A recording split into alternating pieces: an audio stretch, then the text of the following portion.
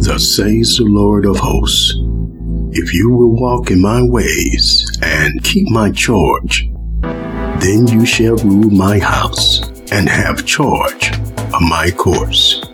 And I will give you the right of access among those who are standing here.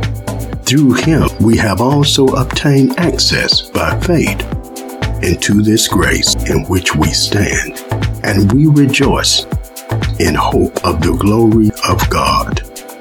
Not only that, but we rejoice in our sufferings, knowing that suffering produces endurance, and endurance produces character, and character produces hope, and hope does not put us to shame, because God's love has been poured into our hearts through the Holy Spirit who has been given to us.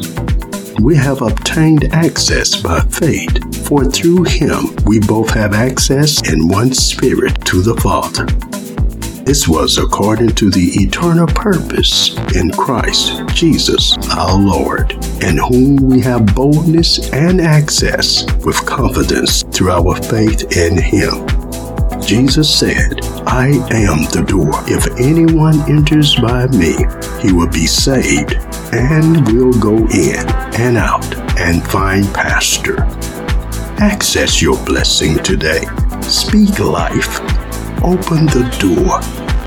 Get ready. Amen.